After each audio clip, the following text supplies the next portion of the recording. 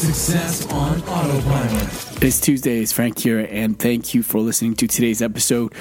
Today we are announcing the winner for last week's Connect the Clues Gamify Flash Briefing Contest. And before I announce the winner, I want to thank everybody who's played last week, and we would love to hear from you guys' feedback on how we can improve. What did you like about it, and what would be some things you would like to see change, so we can make it better next time around. So I will post a link for that quick survey. If you can give a few minutes of your time to fill that out, that will be greatly appreciated.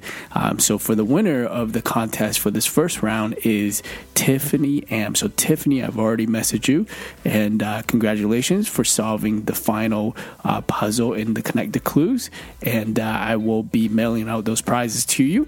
And other than that, we have also those participation prizes, and I'll be contacting the individuals who've won those participation prizes that we have listed, and in the future, in the next round, we'll be getting more prizes, and that's part of the feedback that we're hoping to get from people that participated so that we could offer better prizes for the next round. So thank you again, everybody, for playing last week, and tomorrow we'll be going back to our regular flash briefing. Thank you for listening, and I will speak to you then. AboutEmployee.com/briefing.